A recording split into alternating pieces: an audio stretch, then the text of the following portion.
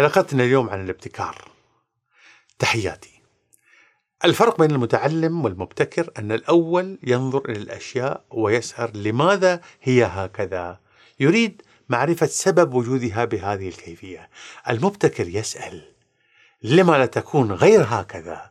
هذا السؤال يفتح الباب أمام الجديد والمبتكر. لذلك الابتكار يعني الأصالة، السبق، الجدة.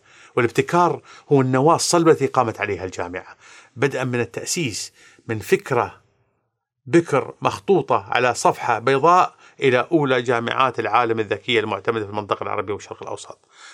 جوجلها إذا شئت. ومن القيم العليا التي لا تتهاون فيها الجامعة تحفيز الابتكار والاستعداد للابتكار، إحدى المزايا الخمس لخريجي الجامعة.